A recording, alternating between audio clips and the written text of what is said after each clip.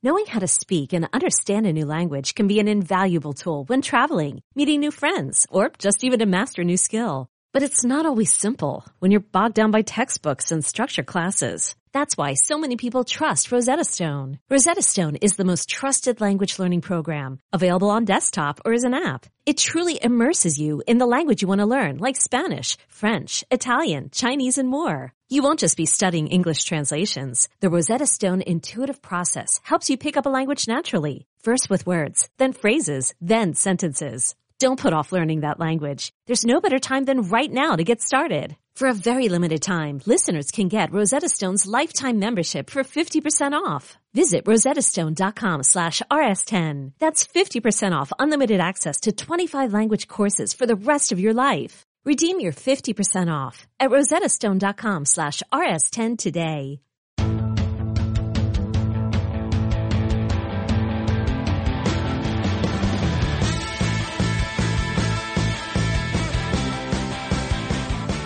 What's up, everybody? Welcome to the Pick Six Podcast, CBS Sports Daily NFL Podcast. I'm Will Brinson. I'm your host. It is Friday, March the 5th, and it's time for a mailbag. But before we get to the mailbag, and if you ever want a question answered in a future mailbag, we'll do one every Friday throughout the entire offseason, I think. Maybe. I don't know. They're fun to do. We like talking about random stuff. We like answering your questions. Maybe you have a football question about a team, a player, a possible trade. Maybe you simply want to ask John Breech the proper method for swaddling a child.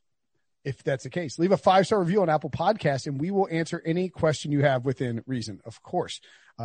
One thing you shouldn't be questioning, whether or not to get Paramount Plus.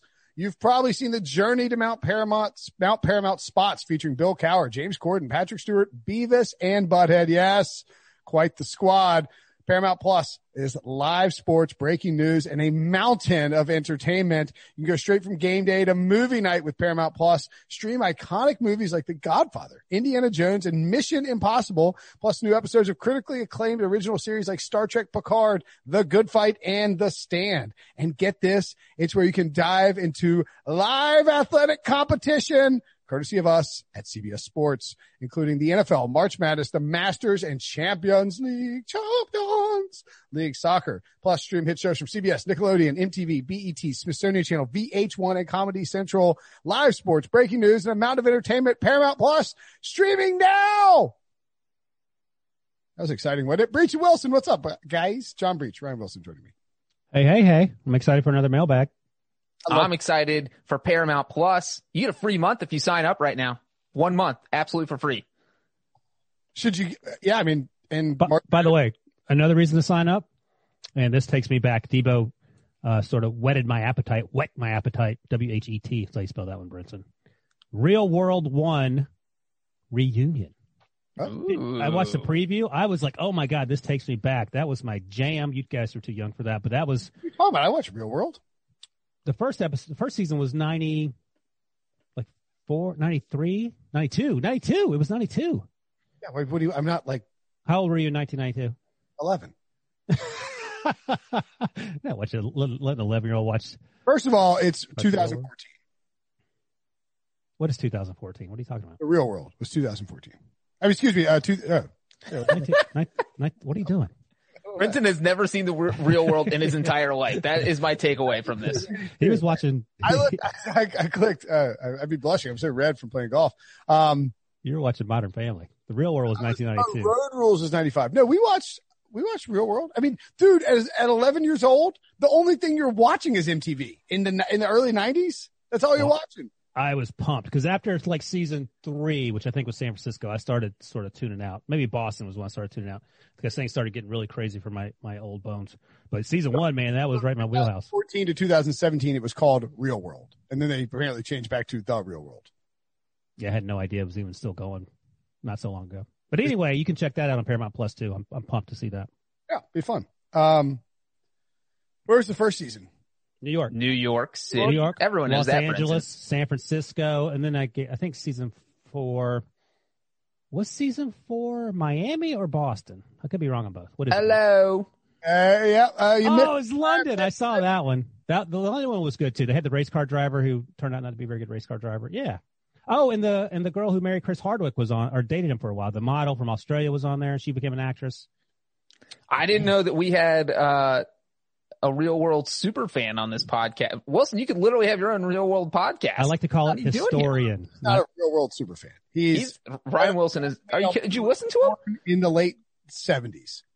Brinson, he knew that the series started before 2014, which is more than I can say for you. A real world dunk. That was just me. That's me reading the prompter. I was just reading Wikipedia and just Seattle was season 7. I think Back to New York might have been like the last one I watched. What year was that? I quit watching that one. Oh, yeah, I was out. I don't think we watched it much in college. Debo's like, what are you guys talking This is Debo's fault because he started with the real world prompt about by the way, speaking of Debo, who's known around the office as a bit of a Top Shot mogul these days. Oh, boy. I don't want to say the exact price that he paid for Steph Curry, but let's say Debo is swinging it. All right, first question. I was going to say that if you want an entertaining podcast to listen to, if you get done with this one, go check out me on the Bill Barnwell Show. And Bill and I, we had the idea to come up with NFL Top Shot moments. Oh my gosh, this Top Shot! I can't wait for this thing to die. So we did Top Shot for like what would the 2020 moments have been? Best Top Shot moments from the past, and of course possible future. How much is Ryan Finley's win over the Steelers worth? 80,000. One of my picks was Joe Montana beating the Bengals in the Super Bowl. Why would you bring that up? Oh, we missed. I didn't really mention that until now. What would be if you had to pick one Top Shot moment from 2020, what would it have been? I think there's 3 possible answers. Maybe two answers. So it's like basically the most memorable moment of the 2020 season. I think it's an easy choice for first. Can it be a field goal? No. Punt return? What is it? I don't know. I can't even remember what I did yesterday. The Hail Mary from Hail Murray. Oh, that was a good one. Yep. It's an easy answer. And then the other one I came up with was DK Metcalf walking down Buda Baker. That's a good one. Like those are like the 2 most viral. So were you literally just doing Cardinals highlights and lowlights? Oh, the Cardinals are my team now. As always and forever. The other one was the cover 0 by the Bill had the cover. Those are 3 good ones. Yeah. Those 3 good ones. Anyway. I wouldn't know what kind of butthole is paying for the cover 0 one. Angry Jets fans. Or anyone who hates the Jets. What about Tom Brady saying that James Corden could play for the Jets? Did you guys see that? Oh yeah, my Top Shot moment would be Brady throwing the Lombardi Trophy. Can you do that? Can you do We mentioned that one. Can you do non-field /court moments? I mean, you can do whatever you want. We're making it all up. Okay. So very quickly, just a point of procedure. Ben Roethlisberger, the Steelers quarterback, took an L in the financial column as he was backed down by Pittsburgh and forced to take a low offer breach. Give us the details on how your favorite quarterback, and what a tangled web you have with Ben Roethlisberger. Went to college with him. You want to love him, but he spent his entire career bludgeoning your favorite football team. And very tangled web. It's a love-hate relationship. So what happened with Big Ben relationship of course on Thursday? Well, as we all know, he had the $41.25 million cap hit. We knew they were going to cut that down. We didn't know how. And it turns out Roethlisberger took a pay cut. He was already going to be one of the mid-range quarterbacks before the restructure, before the adjustment. He was going to be paid $19 million in 2021. The rest of that cap hit was from restructures, and that was $22.25 million that could not go away. So the only thing they could do was kind of adjust and play with this $19 million. So now Roethlisberger is going to make $15 million. So he took a $4 million pay cut, or a $5 million, or he's going to make $14 million. So he took a $5 million pay cut. And then now that new salary of $14 million is going to be spread out over this year in 2022. So in the end, the Steelers are going to save about $15 million. And as Ryan will tell you, that $15 million saved on the 2021 cap. And as Ryan will tell you, that is much needed money because his team is broke right now. I wouldn't say they're broke. They're broke financially, but spiritually, they're wealthy beyond your imagination. I'm fine with this. Like Breach was acting shocked and awed that they would make a 39-year-old who can't throw the ball overhand take a $5 million loser, even though he's making $14 million. I think the alternative was to not come back. I mean, Breach likes to yell and scream about Mason Rudolph being terrible, and he's not great. But as I pointed out to Breach in a pre-podcast dunk, they went 8-6 with Devlin Hodges, or as I call him, Duck Hodges, and Mason Rudolph. So, I mean, it wouldn't have been ideal, but I don't know if having Big Ben come back is ideal either. But I will say this, and this is fingers crossed what I hope happens. I hope that one of these quarterbacks, and at this point, one of the top 5, I don't care who it is, Trey Lance, whoever, Mac Jones, whoever, drops to around 12 or 13 and the Steelers trade up. The only concern is when you're picking 24, there are about 22 other teams that would probably want to trade up to get a quarterback. So, I mean, it's not over in terms of the quarterback situation, because I think Josh Dobbs is an unrestricted free agent. So they only have Mason and Ben on the roster right now. So we'll see what happens, but it is what it is. Hopefully they can fix the offensive line, get a running back, and then have something of a balanced offense. They have a new offensive coordinator who I would imagine he and Big Ben won't see eye to eye, because he may not let Big Ben do whatever he wants to, like Randy Fichtner did. But at this point, I mean, we're having the conversation, and Brinson, I'm sure, will ride this horse again. Canada, I forgot about that. Former NC State offensive coordinator who bounced to Pittsburgh, and he's a creative guy. It's been around. But here's the thing, and Brinson, you want to dust this off, because I imagine you will. You might have been a year too early in your Steelers projection. Ooh. But if he does that prediction again, and they win the Super Bowl. Yeah. I feel like this year picking the Steelers to finish last in the division won't be that hot of a take. Well, you did it last year and you came in last place. So do you want to be? That's the Bengals' fault. I wasn't wrong about the Ravens. The Ravens were good and made the playoffs, and the Browns were good and made the playoffs, and Cincinnati just is continued its run as being the worst franchise in professional sports. Joe Burrow got hurt. Will. Yeah, they hurt him. Breach. They hurt him. Zach Taylor hurt him. Washington hurt him. Offense. They threw 6. The football team. They're going to ruin Joe Burrow, and we are going to all sue them for negligence. I'm going to be a part of that lawsuit. You can't. I want my money back. You should sue your father for playing for the Bengals. He was the best thing they had going. Anywho, let's get to the mailbag That we've teased for 30 minutes now. Yeah, quick intro. I had somebody tweeting me like, "Stop wasting time at the beginning of shows. It's driving me insane." It's like, what? That's the show, bro. All right. Josh Alvarez via Apple Podcast says, how do you tell a coworker to put on deodorant? Can Nathan Peterman win 6 regular season games in the Chiefs offense? What degrees does everyone have? I don't know how to change my iTunes name. Like that. I guess we'll just go around the horn on all 3 of these one at a time. So, Breach, have you ever had to tell somebody to put on deodorant, or I don't know how you, this is a tough one. Well, I'll go through it real quick, but I want to say that Josh threw in that he does not know how to change his iTunes name, because his iTunes name is literally just 26 random numbers. Yeah. That is why Brinson did not say his iTunes name. How do you tell terrible about like registering? How do you tell a coworker to put on deodorant? Well, I think, so this depends on how tight you are with the coworker. Like, right. Me and Wilson, we have to tell Brinson literally every time we hang out with him to put on deodorant. Nobody's offended. Brinson's making the face like, you'll get your chance to respond. Nobody's offended here. No feelings are hurt. We give him his deodorant stick and tell him how it works. And sometimes he figures it out. Sometimes he doesn't. But then if you're not tight with them, say you're sitting next to a cubicle with them, you don't really talk to them, that's a little different. Maybe you just leave like an anonymous note that has like deodorant in it. Is that legal? Is no, HR?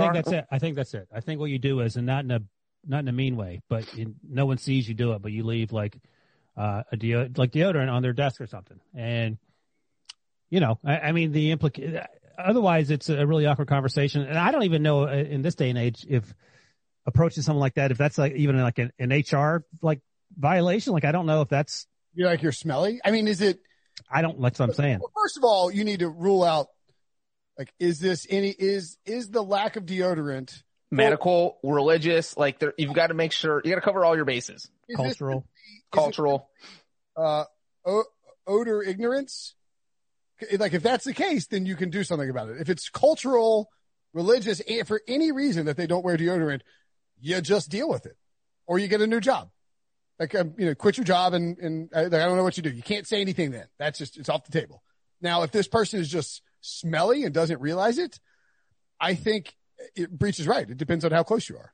Like, you got to find somebody who can say something. But if you work that close and you're constantly smelling them, then you got to be kind of close to them, right? I wonder if you can actually go to HR first, even email them or something. You don't have to talk to them. Say, in general terms, how would I go about doing this? Maybe you email that question. Or is that something that you as an HR person? Then what if you get fired because they're like, we have video of you like following this person around and smelling them. So we're gonna have to let you go. You don't have to go that far. This might be the method. You sort of Trojan horse it. You're like, oh man, like what you have like cologne on, or like what's your what deodorant do you use? Is that Old Spice? That won't work. The guy's like, I don't like you find out what they're using and be like, oh, I've heard about that, but like you should definitely check out this and give him some like a new thing of Old Spice. I would love to see you try to pull that off. You got to find out what the deal is. That's how you find out without being rude first. If someone approached me like that, I'd be like, this person's a serial killer. At some point, if it were me, if I'm in the office, like Will Brinson is your coworker, at some point there's like, I'm hungover on a Friday and I'm saying something like, dude, you just got to put on some damn deodorant already. Like or that person says to you on Friday, oh my God, Will Brinson smells like a brewery. Can we do something about that? Why do you smell like the state of Kentucky? Right. Exactly. I'm getting, not secondhand smoke. I'm getting secondhand drunk off of Brinson.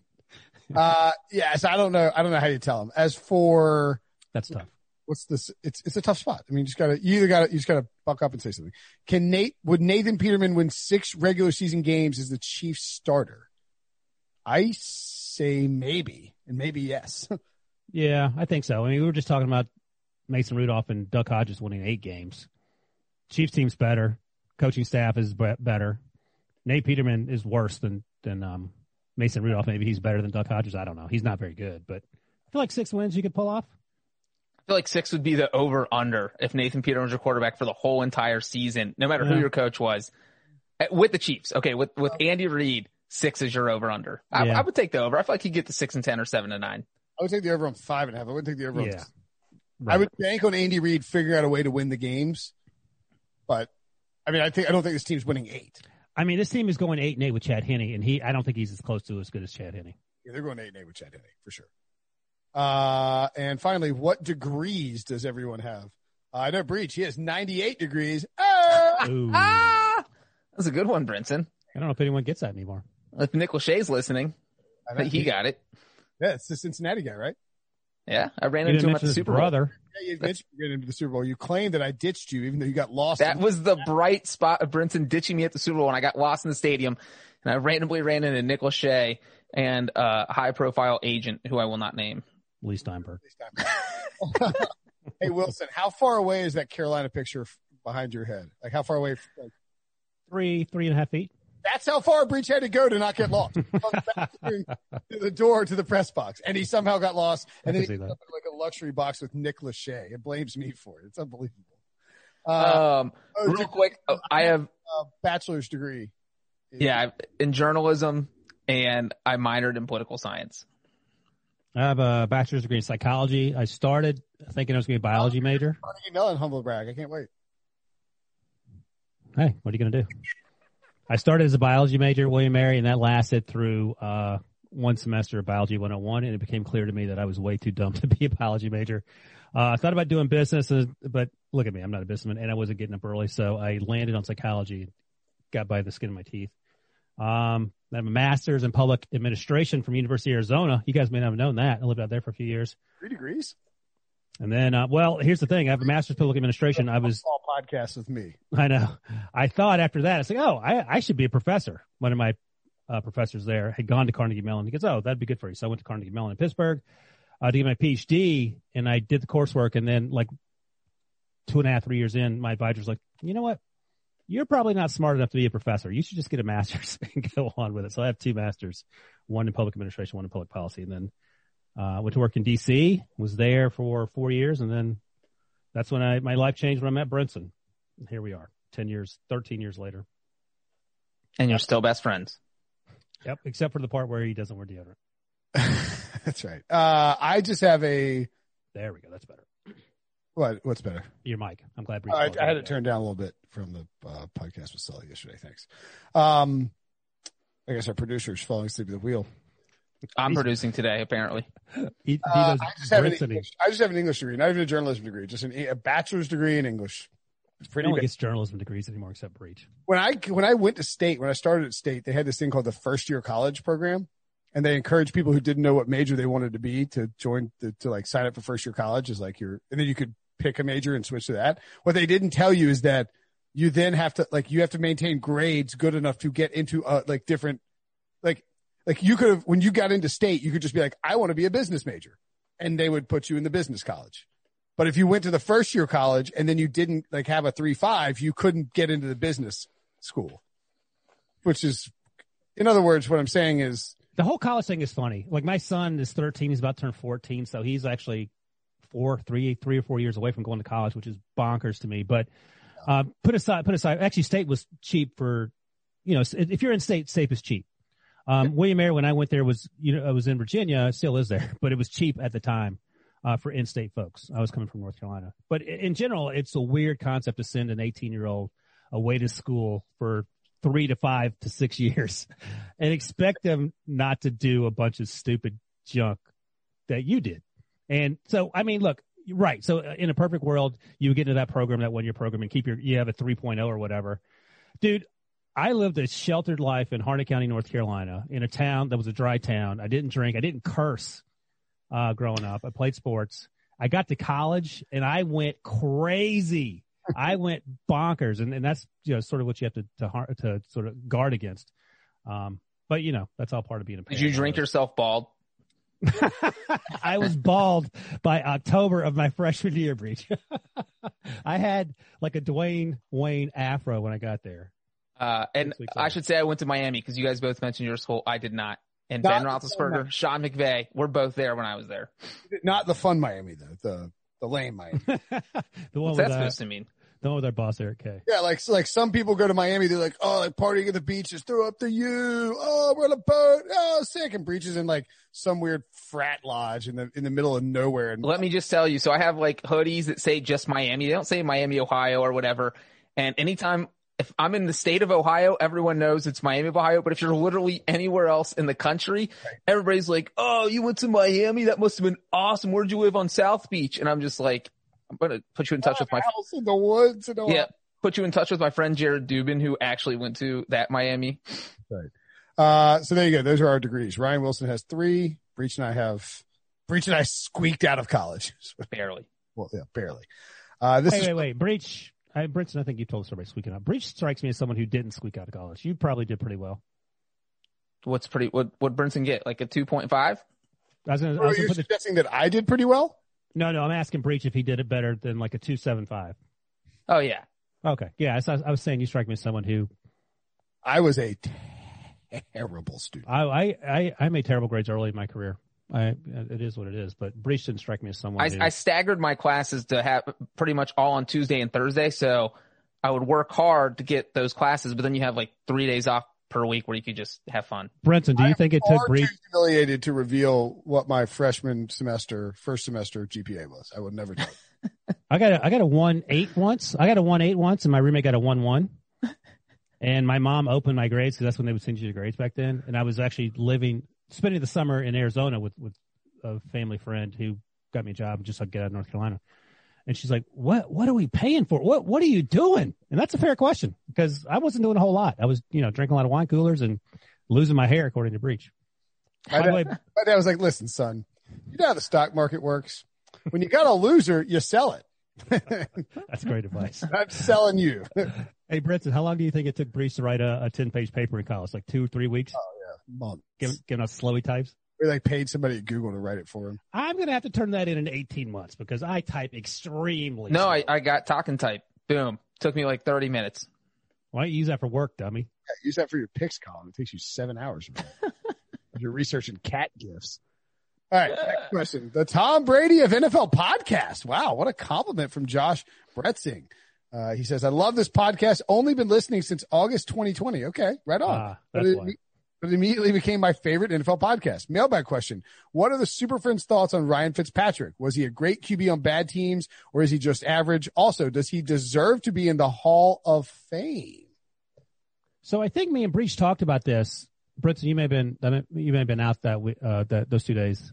Didn't we talk, Breach, about teams that Ryan Fitzpatrick makes a lot of sense on? One of the teams, or the Steelers. Another team, I think, were the Patriots, where he would come in and automatically, at least in New England's case, upgrade the offense. In the Steelers' case, upgrade the offense maybe marginally.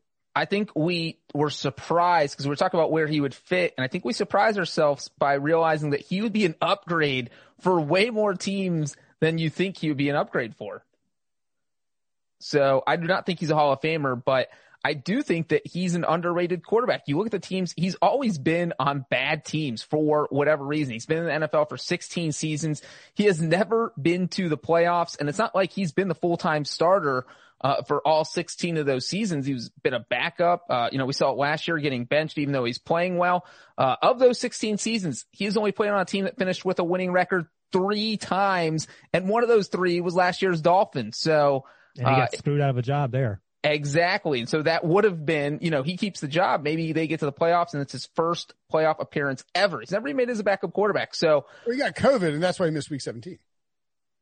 Right. Yeah, but he got benched before that. They could have 3-3. gone to him at any point. He would have started week 17, I think. No, they were even better than 3-3. They weren't 3-3. They were winning when he got benched. They brought him back in for the second half of week 16 and he got his face yanked and he won the game. And he also almost beat the Broncos in a game where they brought him in the fourth quarter and then they lost.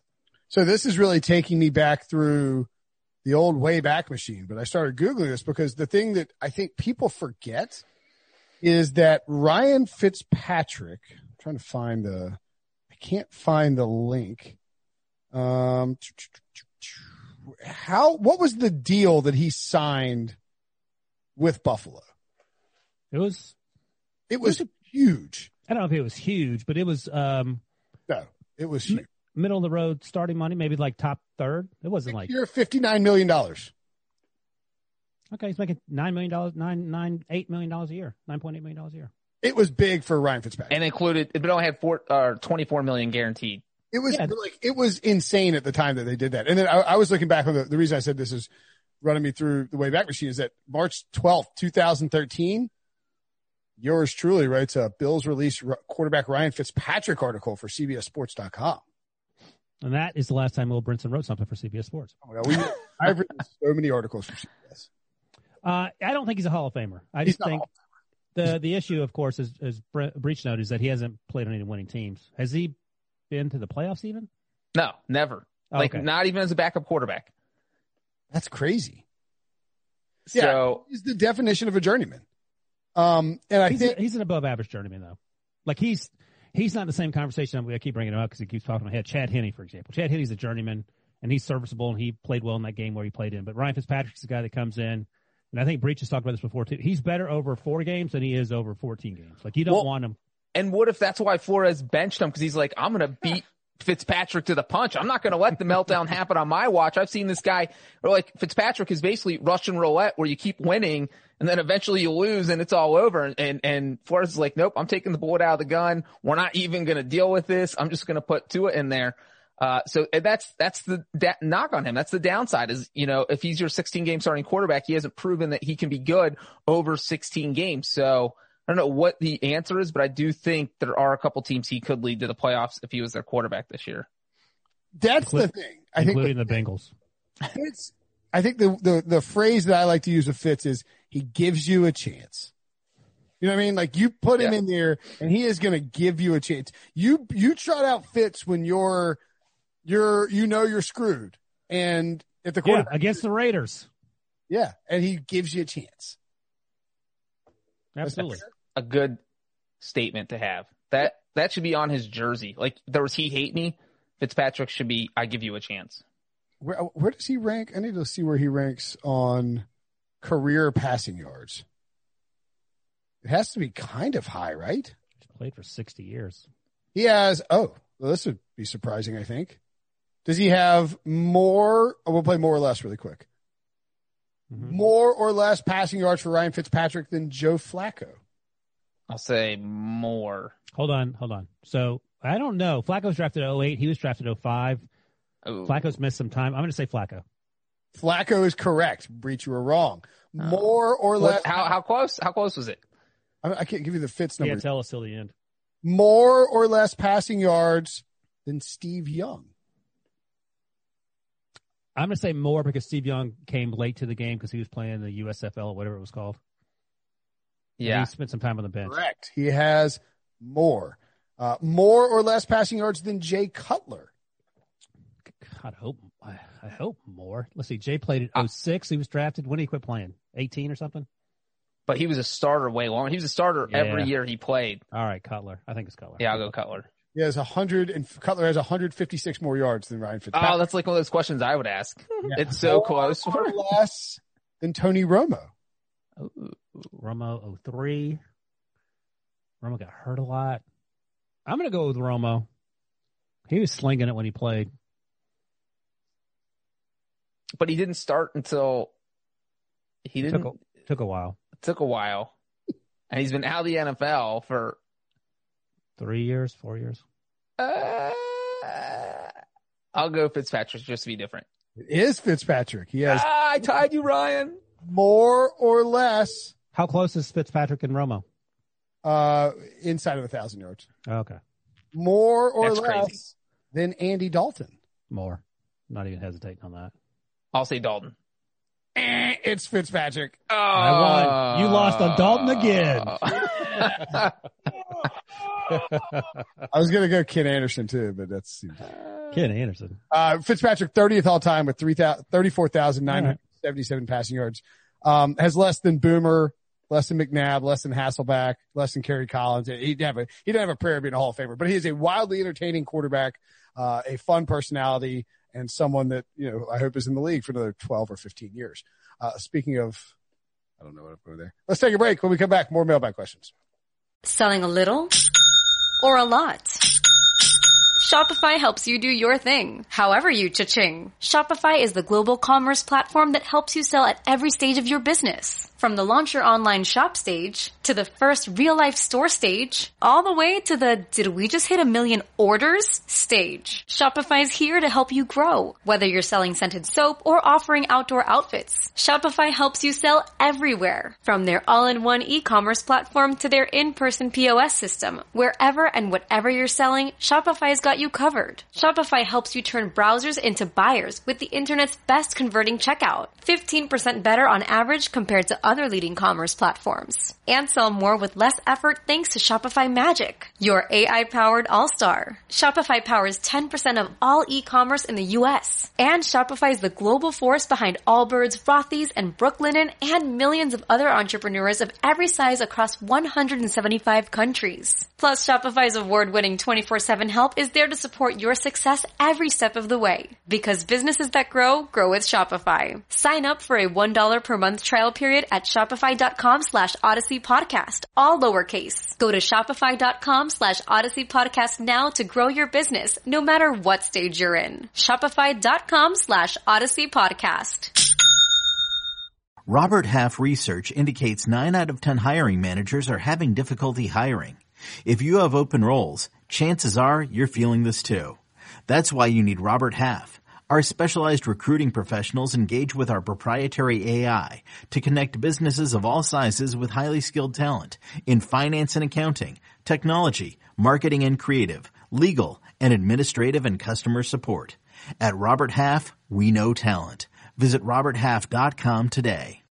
All right. Potentially life-saving mailbag question. Wow. This is from... There's a lot of pressure. I read this one already. Yeah, me too. PNW Life via Apple Podcasts. As someone with a rare life-threatening stress-related illness, yikes, 2020 was a hard year. No kidding. Thankfully, as a generational Seahawks fan, my grandparents had season tickets. When I was needing to take a break from the national news in September, the Hawks gave me much-needed distraction. I started listening to Seattle sports radio every day to get my daily dose of happy news. Then the middle of the season hit and Seattle sports radio wasn't such a happy place. That's when I discovered the Pick Six podcast. I have loved learning more about other NFL teams and getting a national perspective. The guys are entertaining, informative, and fun. Mailbag question. As a Seahawks fan, please give me a reason for optimism heading into free agency and the draft. With limited money, limited draft picks, and quarterback drama, things are getting stressful around here. So help me out, guys. I need some happy thoughts. 2 words, Russell Wilson. I don't think he's going anywhere. I feel like if you're sticking with Russ, get some offensive linemen, Draft a few guys who can play defense. I'm not sure the exact situation salary cap wise they're in, if they're better or worse than the Steelers. But you can, restructure some guys and create a little breathing room there. But it's not like they're 10 guys away. They're much closer to being in the Super Bowl than the Steelers are. And you have Russ Wilson. So they have DK Metcalf, they have Tyler Lockett. I just think that they need an offensive lineman or two and a couple guys on defense, and they're right back in the mix. Now, all that optimism can be thrown out the window if they do trade Russell Wilson. This is a happy place question. Well, right. And if they do trade Russell Wilson, our questioner asked, hey, we have limited draft picks. Well, guess what? You don't have any more if you trade Russell Wilson. You don't have limited draft picks. Now you have a ton of draft picks because you're probably getting 3 first-rounders, a second-rounder, probably getting a quarterback in the deal. You have to get a quarterback. And so all of a sudden you're in a spot where you don't even have to rebuild. Teams get rid of a franchise quarterback. They're in rebuilding mode. The Seahawks, you should just be able to trudge along. So as long as they get a quarterback, a competent quarterback, it's not going to be someone who's as good as Russell Wilson unless it's Deshaun Watson. Then you have a chance. But I think the Seahawks should be okay. Look, they won the division last year. They went 12-4. I don't see them falling, having the house collapse on them. So maybe worst case, because they don't have the money to sign someone. They don't have a ton of draft picks. I don't see them dropping below 10 wins next season. So I'd still be pretty happy if I'm a Seahawks fan. Yeah, I think my reason for optimism would be that the total worst case scenario for the Seahawks in 2021 is you trade Russell Wilson and you get a ton of stuff back. You have to get a quarterback though. Yeah, but I mean, and not Andy Dalton. You have to get Sam Darnold or better. I'm just saying you could end up getting, you could end up getting Sam Darnold. You could end up getting a high draft pick, any number of things. You're not trading away Russell Wilson for peanuts if that is what happens. And I don't think they trade him. Would you want Tua? I'm just thinking out loud here. People throw Tua in the trade. I don't know if I want him. No. Not for Russell Wilson. Not just straight up. I mean, you get if I was sending the Dolphins Russ or Deshaun, I would want Tua back. Yeah, but my point is that say you're happy with the draft side of the compensation, whether it's 2 or 3 or 15 first-round picks. Tua is included because that's going to be your short-term starter. Are the Seahawks winning 10 games with Tua? I take the picks and I sign Ryan Fitzpatrick. My question would be, if I take Tua back in the trade, is that at the expense of another first-round pick in the future? No, I'm saying you're happy with all the other machinations of the draft. Tua's just an add-on. But you're taking Tua to be your starter, though, because you need something back in the interim. I think the Seahawks could win 8 games with Tua. Yeah, but they're trying to get to the Super Bowl. That's what Russ gives you. And maybe Tua could be a good fit in that offense because Pete Carroll wants to run the ball. You're running the ball 50 times a game. Tua doesn't have to do anything. That's correct. Anyway, I think the Seahawks are in good shape. You get an offensive lineman, get some help on defense, a couple guys on defense, and make Russ happy and let Russ cook. Yeah, let Russ cook. I think Russ is having a FOMO moment and is worried about, he wants to win 6 Super Bowls. And you know what? That doesn't happen. It ain't going to happen in Chicago if that's one of the places he wants to go, which is another conversation. Aaron Rodgers, Drew Brees, Brett Favre, Andy Dalton. No, I'm saying those lock job, first ballot Hall of Famers with 1 title each. Dan Marino, 0. Jim Kelly, nada. Not from lack of trying. You can't all be Joe Montana and Tom Brady, or Terry Bradshaw as Tom Brady. Yeah, exactly. Okay, next question. And I hope. By the way, I'm glad we didn't kill that person. Was that happy enough? I don't know if it was. It's sort of like, who was it that told us the Texans guy earlier this week? We had nothing for him. I hope that guy didn't have. Give me some reason to hope as a Texans fan. It's well, I mean, we tried. I'm not saying that. I mean, look, Seattle should. The reason for hope and optimism in Seattle is that it is really unlikely that Russell gets traded this offseason because of the cap hit involved with the Seahawks. And so if he doesn't get traded, this team can win a Super Bowl.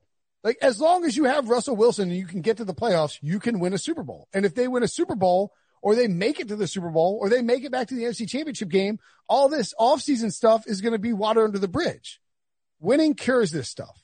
So you need to get Russ back. You need to win some football games. Defense needs to be better. Pete Carroll needs to, throw Russ a bone, I guess, apparently, and let him make all the draft picks. From a 5-star man, Ray from Iowa. says a national sports radio host today said the Cowboys have been irrelevant for the last 20 years, only to say 5 minutes later, this reeks of Colin Cowherd, say 5 minutes later, the only reason the Cowboys are relevant is the star on the helmet being America's team, etc.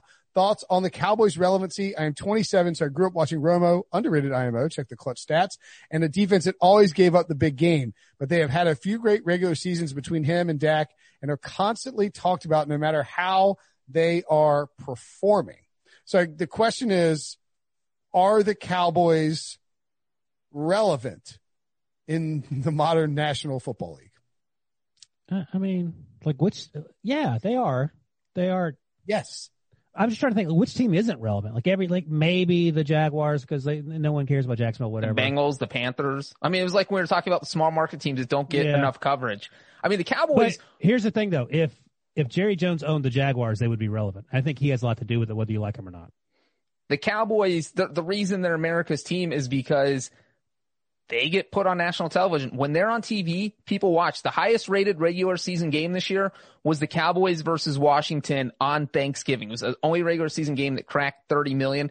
That's why the Cowboys keep getting primetime spots. So from a TV perspective, they're absolutely relevant. They're the number one most relevant team. From a competitive perspective, then you can argue about whether or not they're relevant because it doesn't seem like they have been for the past 25 years. So that would be the difference in relevance for me. Because the conversation for the longest time was they can't win a playoff game. Because even when Romo was there, they would get to the playoffs and they would struggle the times they did get there. And they finally won one. I don't remember. When did they win their first playoff game?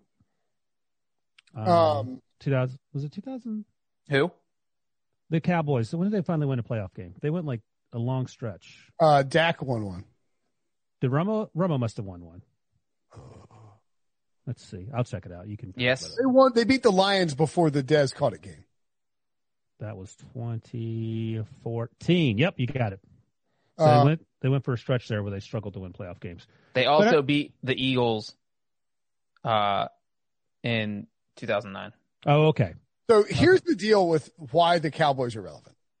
And who asked the question, the guy who asked the question is 27 years old. So if you're 27, let's see, I'm 39, 1981, 12, which means he was born in 1994. Because during this guy's entire life, they've never won anything.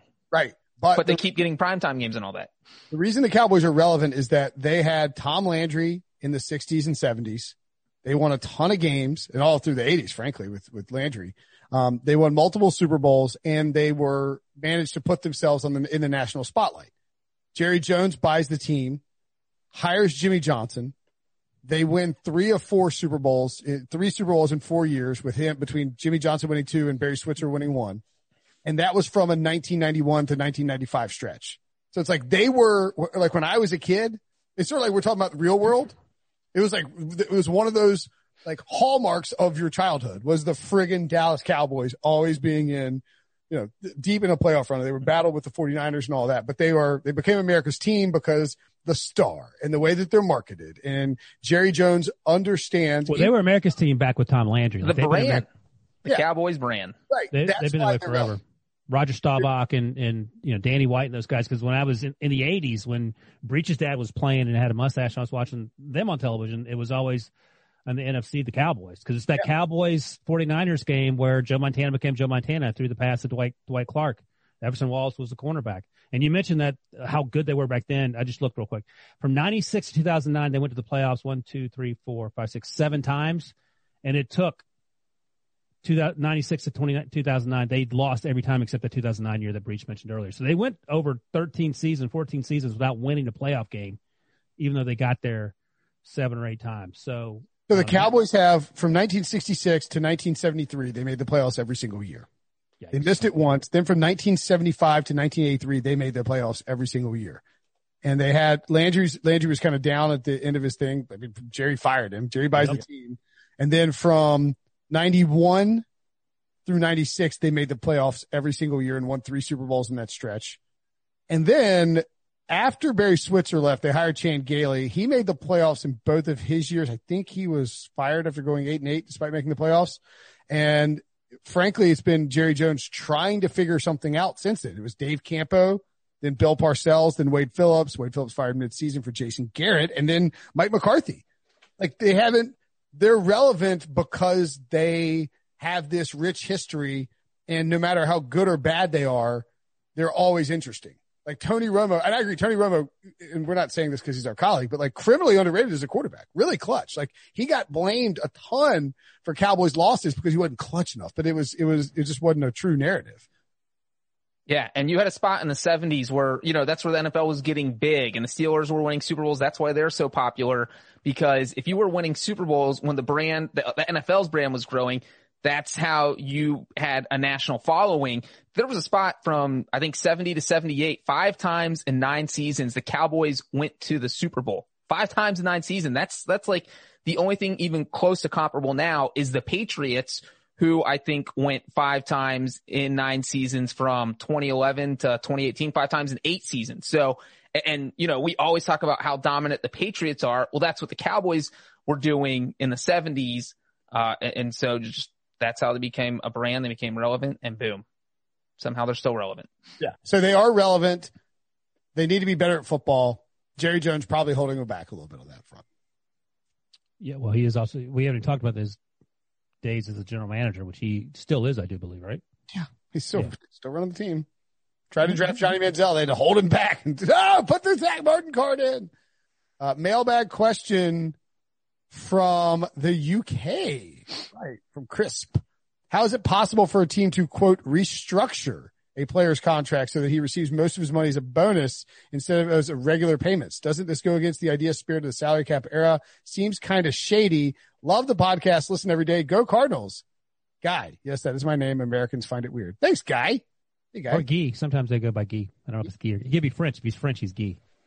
He's not. He's British. Oh, it says Great Britain there. Maybe that's to throw us off this trail. France is not the UK? You could take the channel from Paris to London. Got you there. I've been to Europe. By the way, I don't know why Debo put this. I like the question, but I don't know why Debo put this question in here. I don't know anything about restructuring this to what. So I'll let Breach answer. He's the brains who studied in college. Well, let's use Ben Roethlisberger's example. This is not Ben Roethlisberger's contract details, but just as a very easy example. Let's say he had this $21 million cap hit. The Steelers want to get it down. So they say, all right, we're going to make Ben, you're going to make the veteran minimum salary of $1 million, and we're going to make the other $20 million into a signing bonus. And so when you restructure it like that, you can make the signing bonus, you can stretch it out, spread it out over the length of the contract. So if Ben has a 2-year contract, then now you take an $11 million hit in year 1 with the $1 million salary and then half the signing bonus, and a $10 million hit in year 2 where Roethlisberger's not even playing. So the problem with that, and where you're saying, this is kind of fishy, this is a little weird, is that if you do that with too many guys, all of a sudden you have 5 guys in your roster with a $50 million cap hit for 2022, and they're not even playing.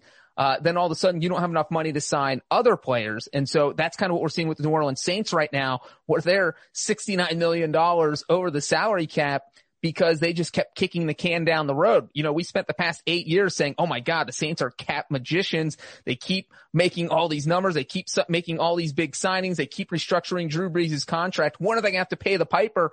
Well, guess what? They're going to be paying the piper this year because, yeah, exactly. So, eventually it is going to catch up with you if you do it often. And, most teams assume the cap is going to keep going up, which is why it doesn't sting too often because you're getting $10 or $15 million more in room every year. This year, you're not getting the extra room. So you don't want to keep kicking the can down the road. But the Saints, by the way, in the middle of this actually terminated the contract of punter Thomas Morstead. What? That's where we are. I mean, the Saints are coming into this. We're $60 million over the cap. He's a top 5 punter in the NFL. That's insanity.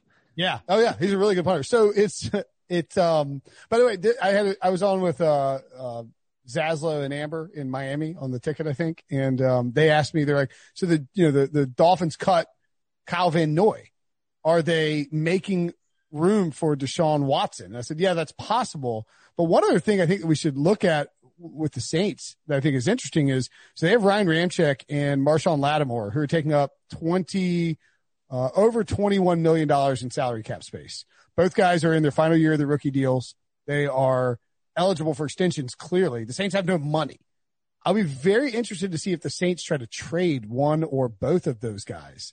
Like if you're Miami and you can give up a second or third round pick for Ryan Ramczyk, aren't you doing that in a heartbeat? Yes, but if they're still on the rookie deal, that cap, that's not hurting you financially yet because you haven't given them the new contract. I mean, I don't know, man. It's a fifth year option. Okay. So it's like he has no dead money. Right. So they would just purely save $11 million by getting rid of him. If you traded both those guys, you would probably get either a first or second round pick for them, depending on where it is.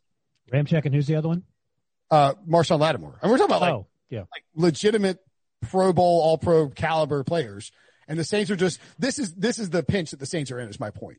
Is that they have two studs on their team that they might not be able to pay because they ran out of all their money because they've been kicking the can down. Because they gave Taysom Hill $16 million.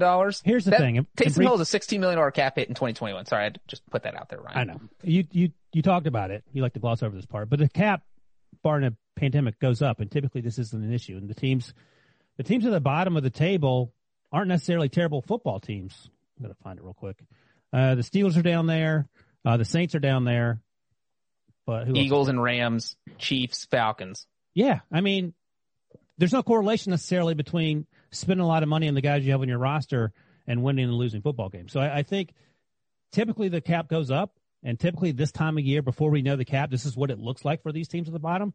And then the cap is a lot higher than it is going to be this year. And you have a little wiggle room, you restructure, and you continue to kick the can down the road. And the only thing that can derail you is something like a pandemic.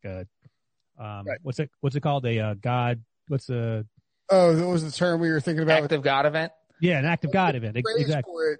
We were like throwing it around early in the pandemic. Like, these guys are going to fire us and use this. Yes.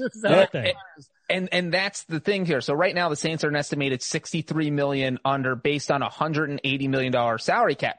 Now, if the salary cap had gone up 10 to 12 million like it was supposed to if there was no pandemic, it would be about 210 million this year. So then the Saints would only be 30 million over, and that's a lot more manageable number. And if the cap had gone up to 210, the Eagles and Saints would have been the only two teams over the cap right now, instead of there being, I think, 10 teams over the cap. So look, it's a huge thing. The Saints can cut Janoris Jenkins. You save $7 million right there. And you could cut Taysom Hill and save $5 million, honestly. But you cut Quan Alexander, that's $13 million. So let's say you cut Quan Alexander, Janoris Jenkins, that's $20 million right there that you save in salary cap space. You cut Emmanuel Sanders, that's another 6.5. So like my point being is that a couple of moves, if you were 30 million under, you could easily get to where you need to be. And Drew Brees' numbers should go down as well if he retires after June 1st, down to like 11 something, but I obviously have to wait for that salary cap space. I think Breach, you touched on this, but like on the bonus thing, just to wrap it up, it feels like cheating to restructure and do all that, but it's bad for the team. Like when you get, first of all, you're giving away cash to a player up front, which is something teams don't like to do. Like these teams sort of have this, it's like a cheat code, or I don't know, whatever you want to call it, but like the fact that they hold all this money in, like you sign a contract, you don't, like you're getting the money dispersed by the team and they can cut you for any reason. Then you got to sue them to try to get the money back from them. But it's kept in escrow or whatever, depending on how much it is. And so that bonus money is then spread out across the years of the contract. And if you have to cut that person because they start to suck, it accelerates onto the contract. And so while it feels like it's just like credit card debt, basically. You feel like the team would rather hold it to the money so they can invest it. If you have the money, they can't invest it and get the interest or whatever they want to do with it. Yeah. But like the point being is while it's like, oh, we freed up salary cap space now, it is going to bite you on the back end at some point if you do it repeatedly over and over. And the guys who do it, the Saints, Cowboys, and Steelers are bad about it too. Yeah. Yeah. I don't think Steelers aren't bad about it. They're always up against it, and they always have to make some decisions, but typically it's not an act of God event, as Breach knows. Rams like to mess around with it too. Rams are up against it too, and they don't have draft picks. Yeah, and again, like Ryan said, it's usually you can deal with it in the off season. The price will pay, but usually it's not a pandemic cost. Think about the fact that the Rams and Eagles are taking the two biggest dead cap hits in NFL history with Jared Goff and Carson Wentz, and the Saints still have a worse cap situation than both those teams. Like, that's insanity. Yeah. And like, people are like, why don't the Saints trade for Deshaun Watson or Russell Wilson? It's like, nah, the Saints can't afford that. Like, they don't have any room for it. All right. So that's a mailbag. Ryan, you had a hard out at 3:05. We're getting out at boom. Look at that. Little wiggle room. Wait, I forgot. There's another question that's going to take seconds. Just kidding. Thanks as always for hanging out, guys. Great mailbag. If you have a mailbag question that you want answered in the future, you can ask us anything. Leave it on Apple Podcasts, leave a 5-star review, and we will get it added. Thanks everybody for listening. Enjoy your weekend.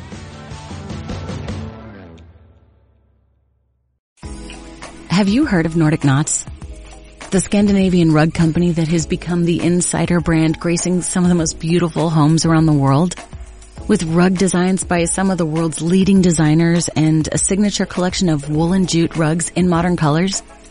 But Nordic Knots is not just about great design. Their mission is to make quality rugs that last, with no compromises. Goodweave certified, handmade pieces woven in all natural materials. At NordicKnots.com, it's easy to find a rug that's just right. A curated collection in lots of colors and sizes to choose from. Even custom sizes are possible. So, whether you're the type who loves the understated elegance of their luxury essentials or the bold statements from their top designer collaborations, you can't really go wrong. Oh, and don't tell anyone, but right now, you can get a free sample with the code INNERCIRCLE. NordicKnots.com.